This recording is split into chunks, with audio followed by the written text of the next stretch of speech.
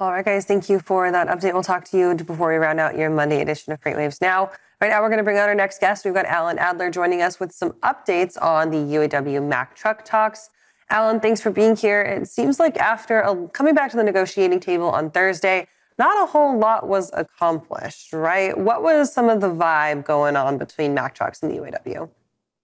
Well, let's set the stage for this, okay? So 2 weeks ago today, the Mack workers went on strike after rejecting a tentative agreement by 73%. Pretty big turn down, don't like this agreement. So that basically forced their negotiators to go back and try to get more, probably a little more than they should have asked for, perhaps. I mean, there's a bit of a dance to negotiations anyway. So the negotiators go back in last Thursday with what the company came out, and this is kind of rare that the company would come out and say something. But if you watch what's going on in Detroit, you're getting a lot of the similar behaviors now. This was not something Mack necessarily wanted to do, but they came out and they said, come on, guys, get real about this. There's nothing here we can accept. We're not going to jeopardize the company to give you a lot more. Does that mean that they're not going to give more? No, it definitely means they will, but it won't be whatever was asked for on Thursday, and we don't have details of that. However, I do think that you're going to see some kind of activity around the cost of living adjustments to get to an agreement at Mack, because that is now sort of baked into the discussions, negotiations in Detroit. And I think it's something that it's one of the two big issues that the Mack workers were particularly concerned about, the other being tiered wages, new people starting at a lower rate than existing workers. These are two concessions that the union made during the Great Recession. They'd like to get those claw those back, if you will. And if they can get the COLA done, maybe that'll do it. At least I think I was reading in the Detroit situation, they're looking at resuming the 2009 formula. I don't know exactly what that formula is, but it would allow some catch up to inflation during the period of the contract. So we'll see what happens today. They're going to go back to the table. I think that really the local negotiators had to play tough to show their own membership that they were serious. Then they can certainly come back to the membership and say, look, the company wasn't buying, we got to do this instead of that. So there's a lot of back and forth here, and you've got to be thinking about all your constituents, both your membership for the labor leaders, and then, of course, how are you going to work this out with the company? Remember, they were very, very close to having this done, and, then it unraveled.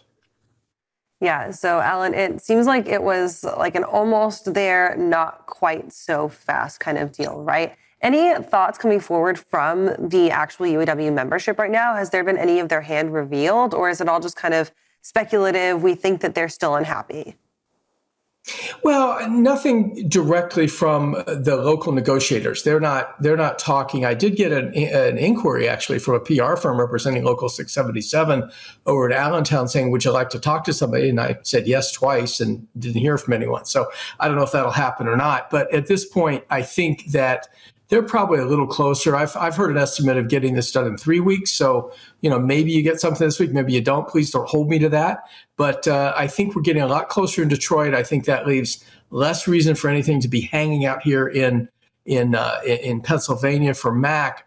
It's interesting, Mack didn't want to even get on the radar of the Detroit situation. But unfortunately, with the turn down of that first agreement, it happened. And there's a ton of interest now. Mack is being mentioned in the same breath with the Detroit stuff. You also have casino workers on strike. You've got Blue Cross Blue Shield in Detroit on strike. All these are union or UAW represented workforces. So you sort of roll everything up. And I think it's all, even though this is a separate master agreement, we have to be very clear about that. This is not going to be the agreement that the Detroit 3 get or ultimately agree to. But it has sort of been caught up now in that whirl, if you will, of what's happening in Detroit.